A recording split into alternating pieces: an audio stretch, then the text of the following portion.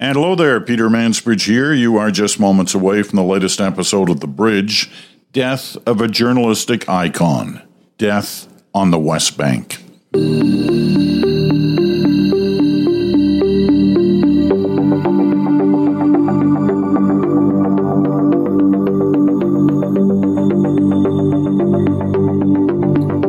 hello there again, Peter Mansbridge here in Toronto on this day. It's a Thursday, and on Thursdays, as you well know, we always dip into the old mailbag and get a sense from you as to what you're thinking about some of the issues of the day, and we will do that. But initially, for the first few moments, I just want to talk about something that happened yesterday morning on the other side of the world.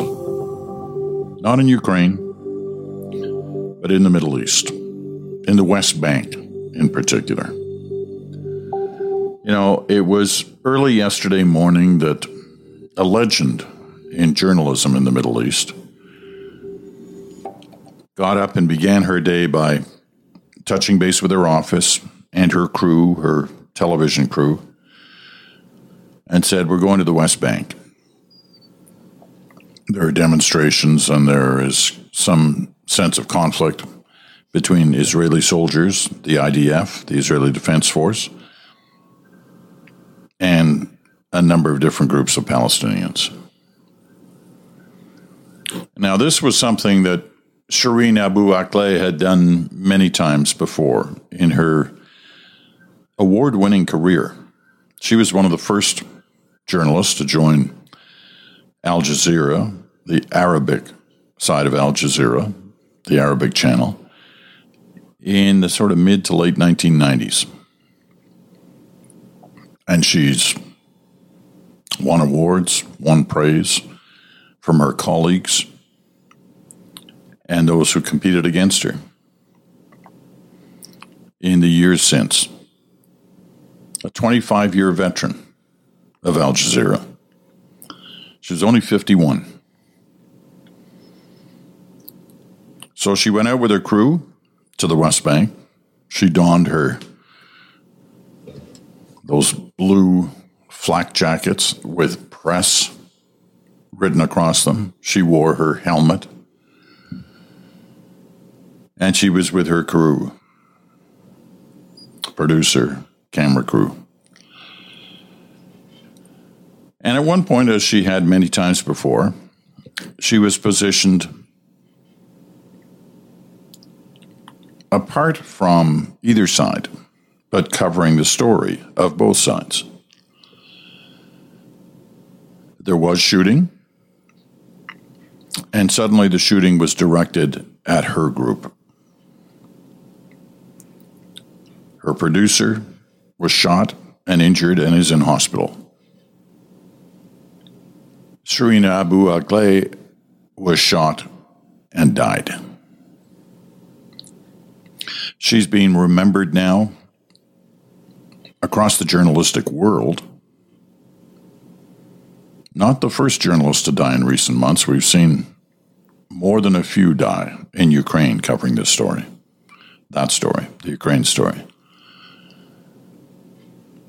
But this one was a shock, not for the fact somebody died, not for the fact a media person died, but who died. As I said, for the last quarter century, people have grown up in that region of the world, watching Shireen Abu Akleh. She was an iconic figure. You know, reading some of the things that are being said today. You know, one of her competitors from CNN, Abir Salman, he's a producer.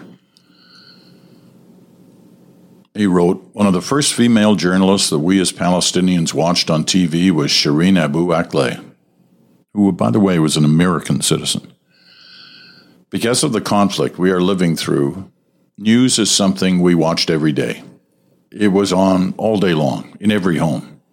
I grew up watching Shireen almost every day on TV in my house.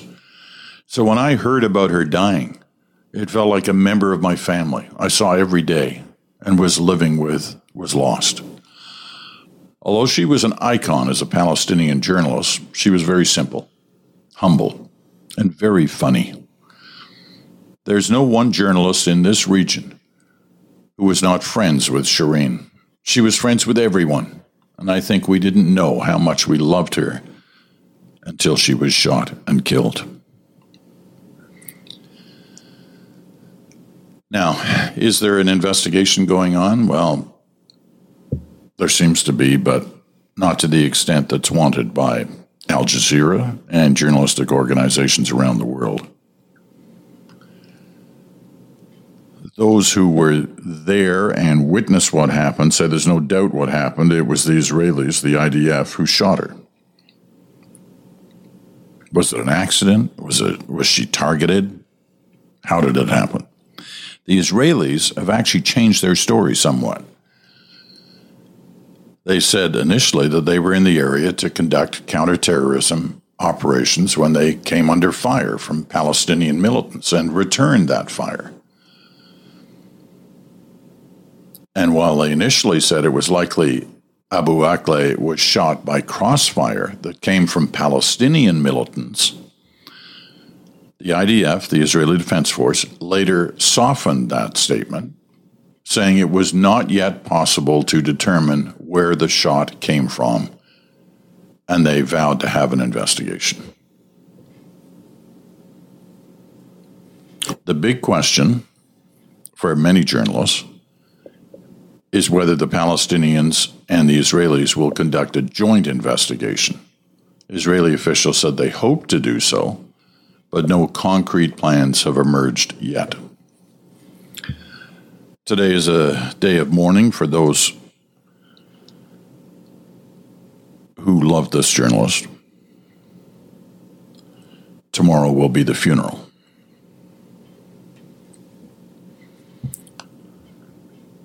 Abu Akleh will receive an honor guard ceremony in Ramallah with the Palestinian Authority present. Her proper funeral is tomorrow. That honor guard ceremony is today. It's probably going on right now.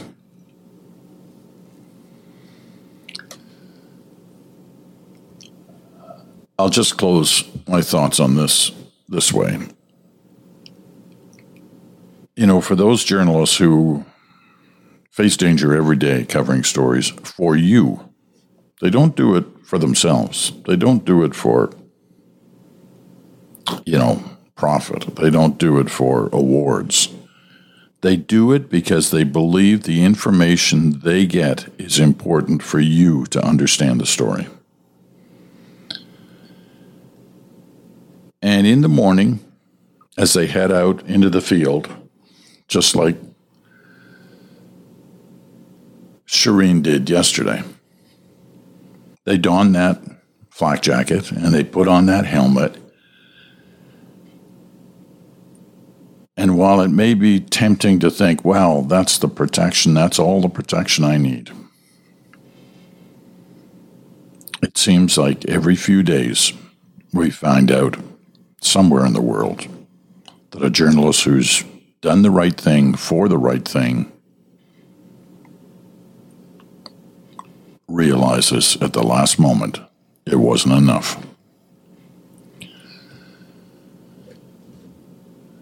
So we mourn Shireen Abu Akleh, and we will remember her. All right, going to take a quick break, and then we'll have some of your letters.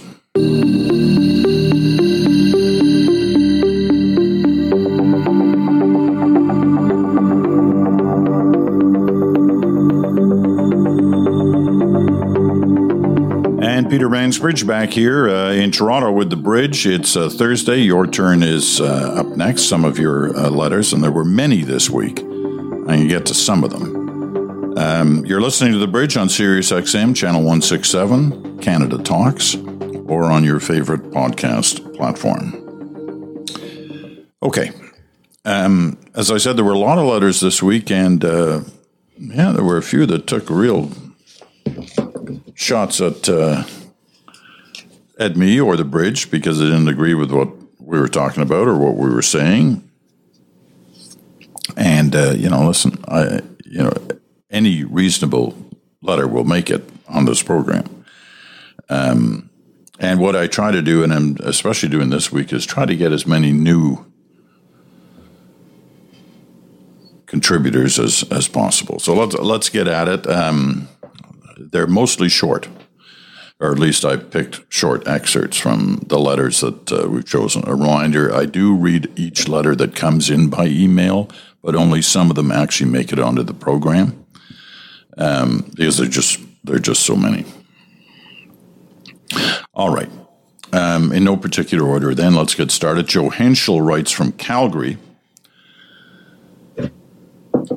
There were a lot of letters on this topic. You certainly presented strong feelings about the American Supreme Court justice that have apparently changed their positions on Roe since their confirmation hearings. Maybe they were lying. Maybe they just changed their positions. Take a moment to think how preposterous an idea would be for a person, any person, not to have the ability to change their position on an issue in their life. Imagine where we would be, the Dark Ages, as in present-day Afghanistan. That's where. I think Joe was referring to the fact that at least one, possibly two, Supreme Court justices said one thing in their confirmation hearings just a year or 2 years ago about whether or not Roe versus Wade was settled law and they wouldn't be in a position to overturn it, have in fact now signed on to overturning it in the draft opinion that's out there. Listen, I totally agree. Everybody has a right to change their mind. You'd think a Supreme Court justice nominee on one of the supposed big issues of their time, who's had a career, not just a few days to think about it, would have a position that was firm, that was ironclad, that was their position. They're testifying under oath in front of the U.S. Congress about their position on issues. However, everybody has a right to change their mind. I guess, Joe, you'd agree then with Justin Trudeau about changing his mind on parliamentary reform, or any of the other different politicians of the day who say one thing in a campaign and then do something else. That's okay. They just changed their mind. They changed their opinion. It's possible. Don't disagree with that. Sharon and Bruce McKay from Dundas, Ontario. They feel pretty strongly about this issue, too. We think that the issue would be less problematic if the need for abortion could be eliminated as far as possible. Two ideas are aggressive promotion of birth control for both men and women, accompanied by readily available means of preventing conception, including free before and after medication for females and free vasectomies for males. Yikes. Greater support of single-parent mothers and low-income parents. Aggressive steps to end child poverty. Guaranteed annual livable income and affordable housing. Thanks for considering these ideas. I think there's some really good ideas there, and there are some debatable ideas. But they're all ideas. Dave Kellett from Lakefield, Ontario. There's never been a problem on Earth that could be solved by forcing people to keep unwanted pregnancies. I know this is a deeply moral issue to people, but listen, if you're against abortion, don't have one. Be responsible for yourself. Raise your children and those you mentor to understand child planning and safe sex rather than dictate others' rights.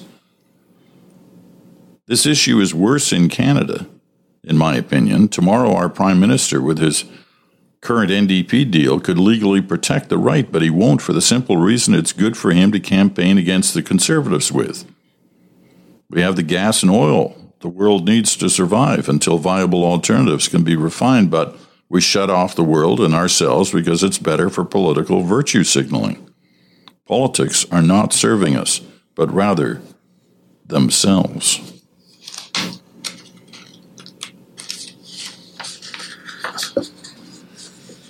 Joan Crawford from Havelock, Ontario. I believe the abortion issue will create even more division among Americans in the months to come and will continue to impact us here in Canada as well. I look forward to hearing from Pierre Poilievre on the issue. A few months ago, as he became more well-known with the ousting of O'Toole, I looked at some of his earlier comments. Not sure where or when he said this, but I read that he was interested in revisiting the topic of abortion, but felt it lacked interest at that time. A red flag went up for me as I naively looked at abortion in Canada as a non-issue, a done deal. Well, what a difference a couple of days have made.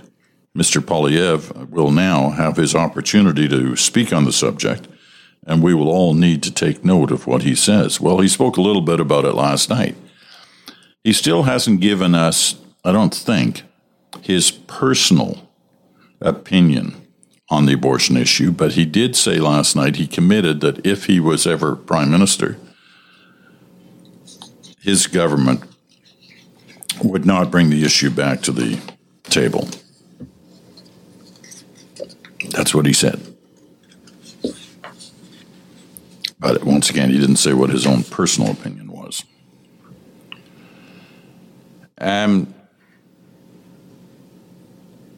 Vince DeLuca from St. Catharines, Ontario, he sent a piece in from the St. Catharines Standard. Vince says, love the podcast. I've attached a recent opinion piece that deals with a real bugaboo for me, politicians who don't answer questions directly. I've always appreciated your interview style. It was always thoughtful, and you didn't badger people. It was never about the gotcha moment. How did you or would you deal with these types of situations? Look, every interview style is different, and people develop their own styles. I figure if you ask a question a couple of times and you don't get an answer, it's pretty clear to the audience that that person won't answer the question. And so you're left drawing your own conclusions about why they wouldn't do that. And you say that. You say that in the interview and then you move on. That's my style. Others have a very different style, and I have no problem with that. Gabrielle Robichaud from Montreal. I've been a long-time fan. I would say stay up past my bedtime to sneak some late TV news. Yes, I was that kind of kid. I've been listening to your podcast since day one, but I've never felt the need to write until now. You are dead wrong. That's me. Obama was hilarious at the correspondence dinner. I said a couple of weeks ago that I've been to, half a dozen of the White House correspondence dinners, and some presidents were funny and others were not so funny. And I thought Clinton was quite possibly the funniest. I didn't think Bush Jr. was that funny, and I didn't think Obama was as funny as Clinton, that's for sure. He did have a few good lines. But Gabrielle says, I'm dead wrong. Obama was hilarious. Maybe your funny bone needs mending. Okay. John Minigan. John doesn't say where he's writing from. And this is based on yesterday's Smoke, Mirrors, and the Truth with Bruce. Here I'm so glad you finally admitted that Trump cannot be held down. Your friend today on Smoking Mirrors. Yes, that title really made an impact. Your friend today on Smoking Mirrors, who's in Scotland. Yes, he's in Scotland on a bit of a break. And his opinion of Trump being the worst guy for the Americans' highest position, well, he admitted he was dead wrong. Thank God.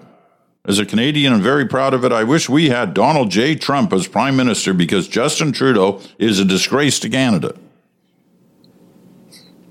Okay, John. As we say here on the bridge, everybody has an opinion and they're entitled to them. Let me just correct a couple of things. At no point did I say Trump cannot be held down. I said I had become convinced that the various investigations, no matter how high the evidence was, pointing to his guilt, if you wish, on any number of issues, there always seemed to be some loophole that he was slipping through. Now, is that going to be the case with the January 6th investigation that goes public in June? Who knows? But I'm not holding my breath assuming that something's going to happen there, as much as it should based on the evidence that we've seen, in my view. Right? The program's called Smoke, Mirrors, and the Truth. Bruce Anderson never said he was dead wrong about Trump being the worst guy for the American presidency. He still believes that strongly. But he, too, has become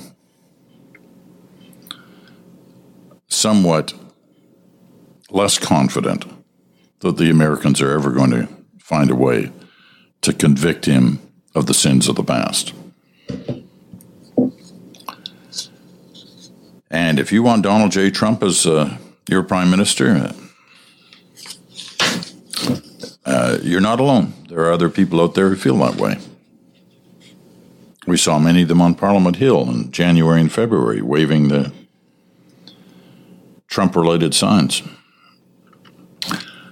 Aaron Consor, we haven't heard from Aaron in a while, Sherwood Park, Alberta.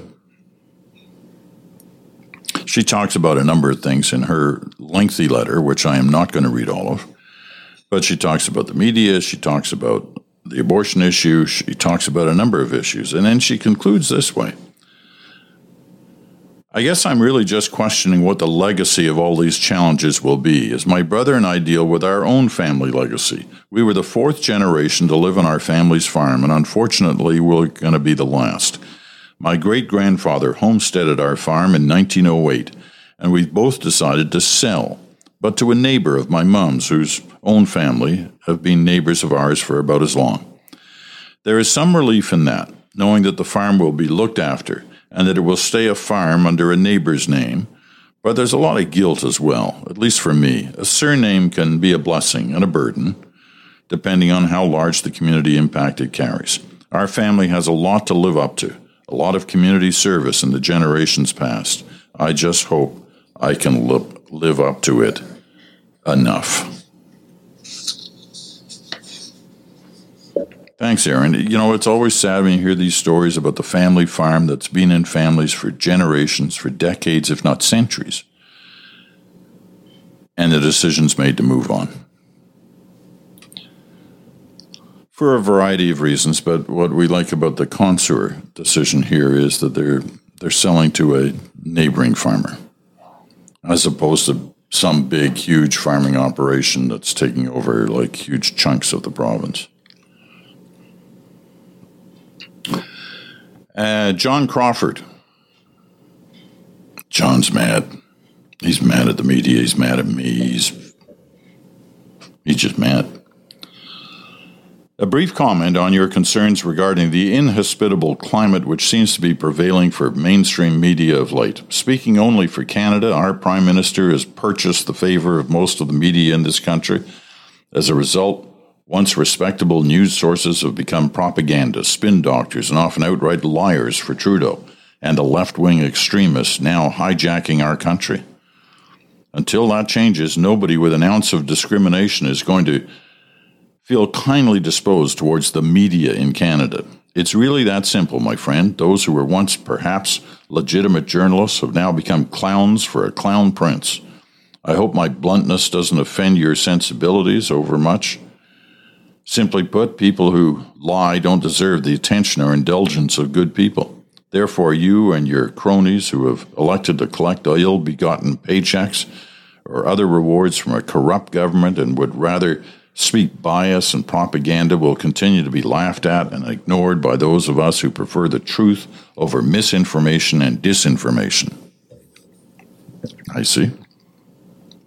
Where are you getting the truth from, John? Tell us about that.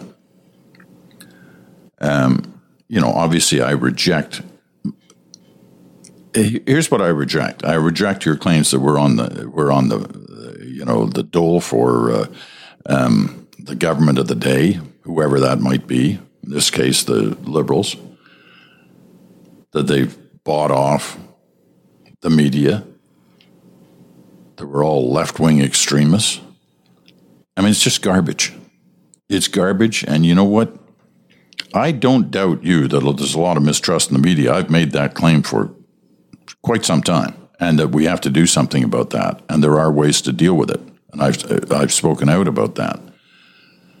But to suggest the kind of things you're suggesting, well, you know, it's simply not true. And as so often happens when I get letters like this, there's not one example of what you're talking about. Give me the example of the misinformation and disinformation spread by the media in general. Give me an example of how all the media is controlled by the Prime Minister's office. I mean, that's just ridiculous. There are a lot of newspapers and columnists at different newspapers who speak to a right-of-center perspective, a lot of them. And they're also on television, on political panels, all the time. So I just disagree with you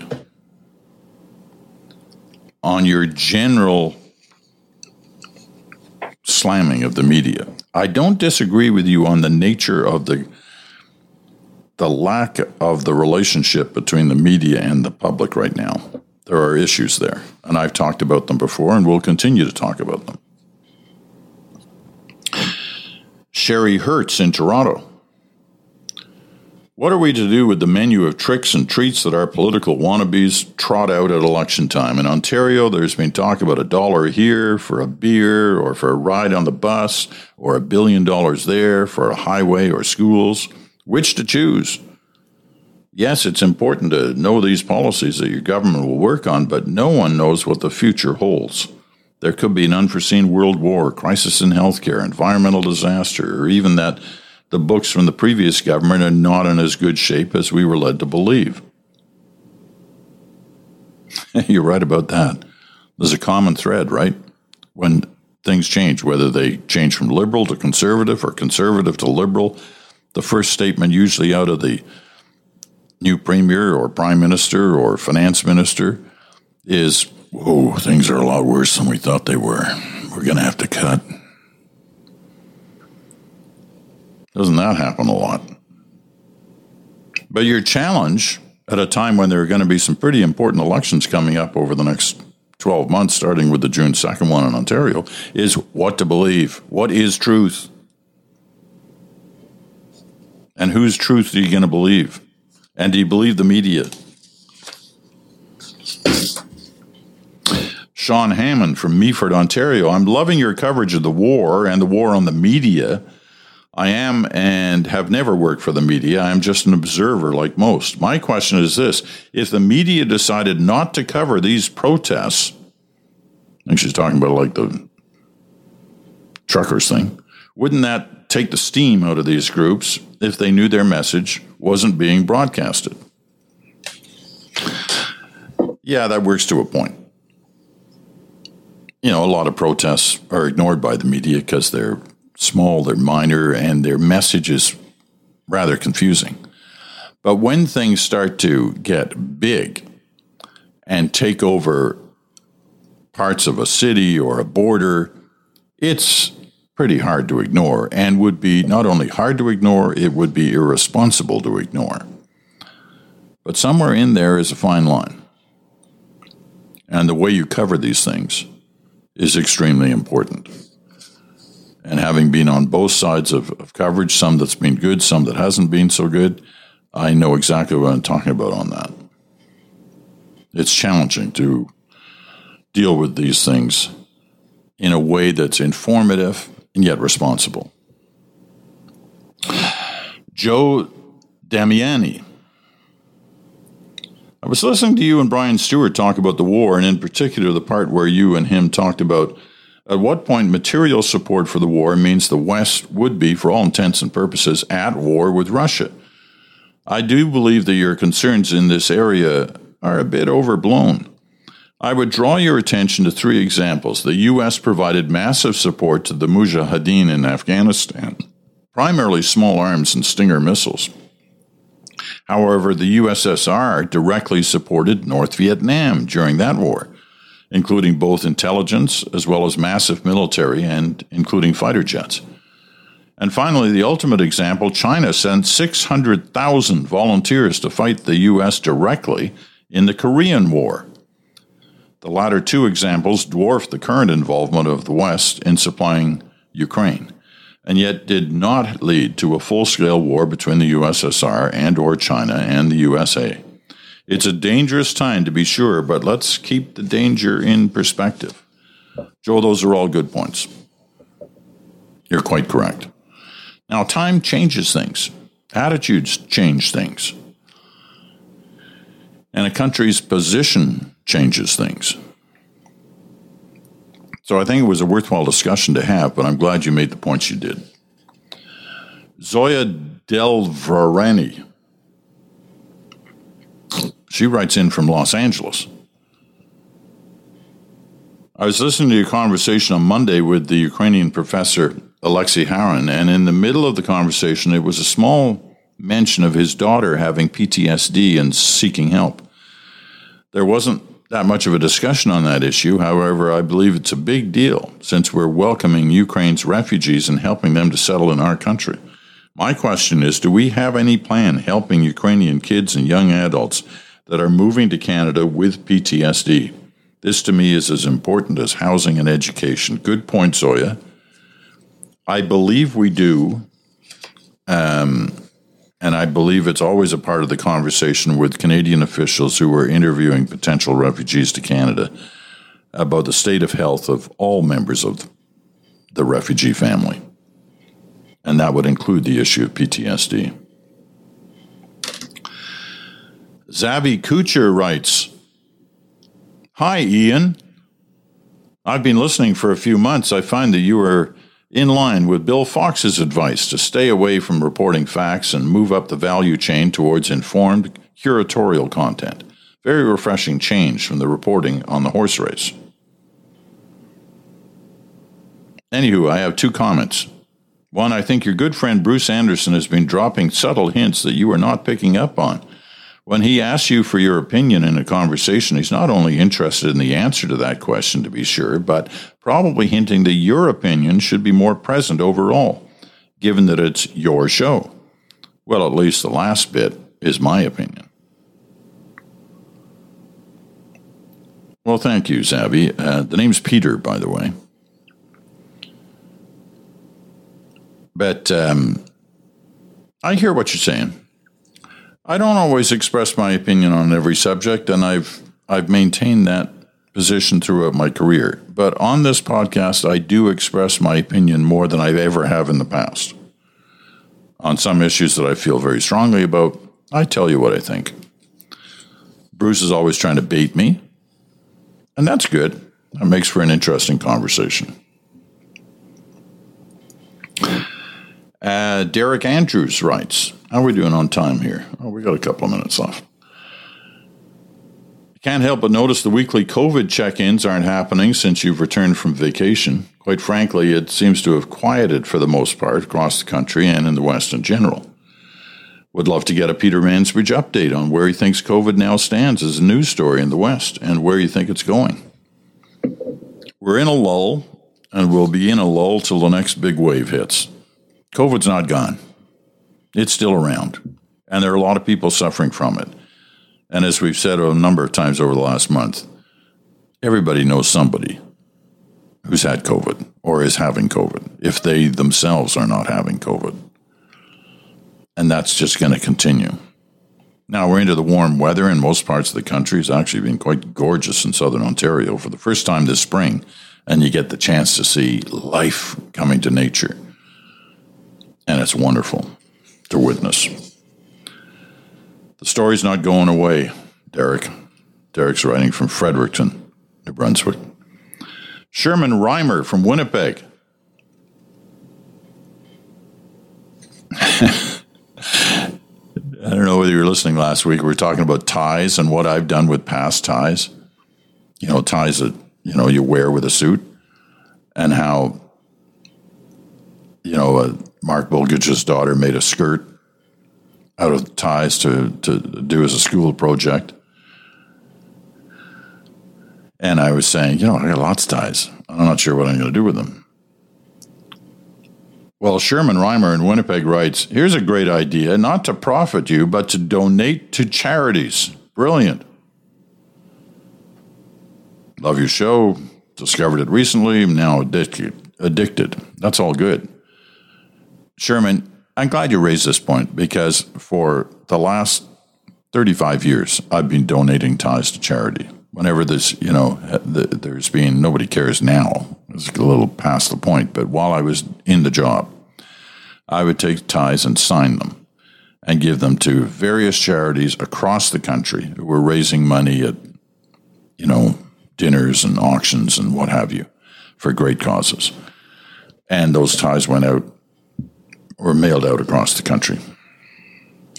So that's been that has been done in the past, and we'll see how that turned. So don't start writing me letters about ties, right? Okay, but I just wanted you to know that I have done that in the past. William Flowers in Amherst, Nova Scotia. A listener this week made a comment about how Pierre Poilievre is conducting his campaign for the leadership.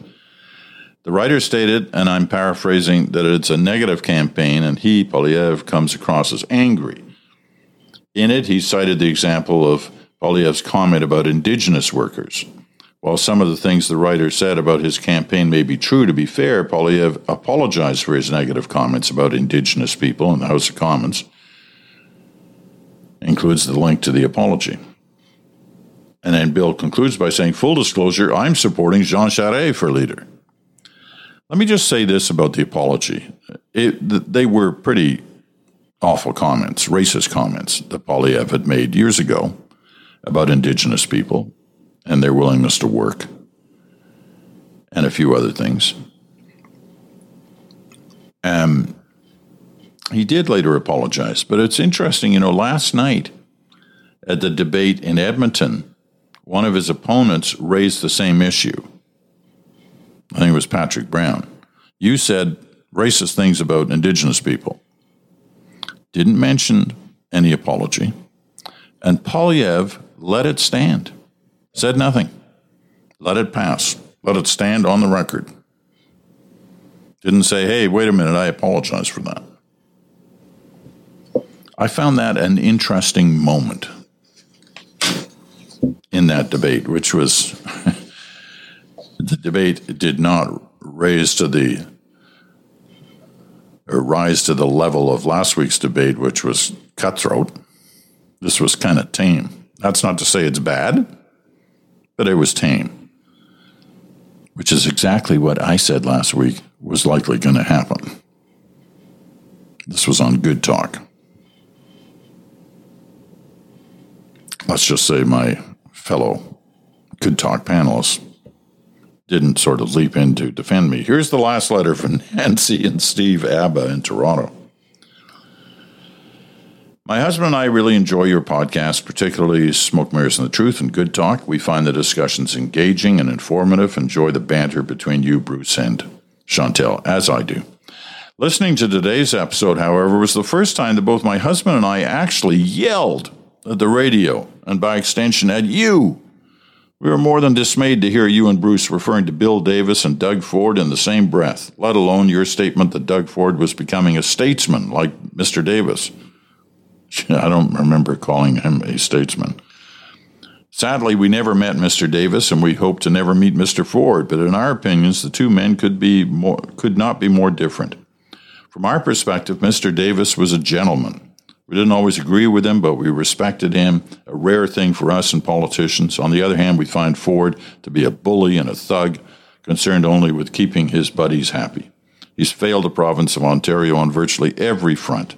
LTC, long-term care, health care, education, libraries, the climate emergency, protection of the Greenbelt. I could go on, but you get the picture. We are beside ourselves at the thought of him forming the government again. I'm not sure Ontario can survive. This is the first time I've felt compelled to write, although we have been listeners for a long time. Looking forward to further interesting discussions. Nancy and Steve Abba in Toronto. Thanks for listening, and B, thanks for writing. I hear you. We did say, here's what we said, or here's the nub of what we were trying to argue, was that a year ago Ford was in big trouble.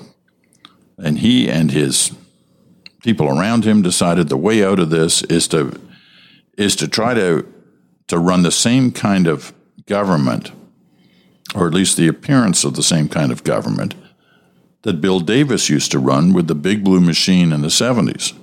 And that was to take a more moderate approach, middle of the line, and align yourself with some of the workings of the central government in Ottawa. In Bill Davis's time, it was Pierre Trudeau. In Doug Ford's time, it's Justin Trudeau. And when Ottawa and Ontario get along, it seems to benefit both parties. And that's what we were saying. We didn't call, I'm not sure, certainly not sure that I ever called him a statesman. He's not to that point yet, if he ever gets there. But they've taken a party that was in deep trouble a year ago and put it in the position to win again. Nothing's guaranteed, and no polls that are out now guarantee anything other than this is the way people would have voted at the time the poll was taken. Well, there's still a few weeks to go yet. Things can happen, and have happened in past examples. But that's the approach we were taking. Bill Davis, I put down that Bill Davis was a friend of mine. And he was a friend of mine, as he was to, like many people. But we had lunch together. We sat on a board together. He asked me to be involved in certain things with him on the charitable side, and I'm glad I did. He was a great Canadian, and there's no question about that, and stood alone on the landscape as that kind of great Canadian. Anyway, I'll leave it at that. Interesting week. As I said earlier, people not shy about taking shots at the host, and that's okay. That's good. That always makes for an interesting program. All right, I've run long, so I'm going to bail out now. That's it for this Thursday edition of The Bridge. Tomorrow, Good Talk. Chantel Bear and Bruce Anderson will be back, and as always, we'll have lots to talk about. Thanks for listening today. We'll talk to you again tomorrow.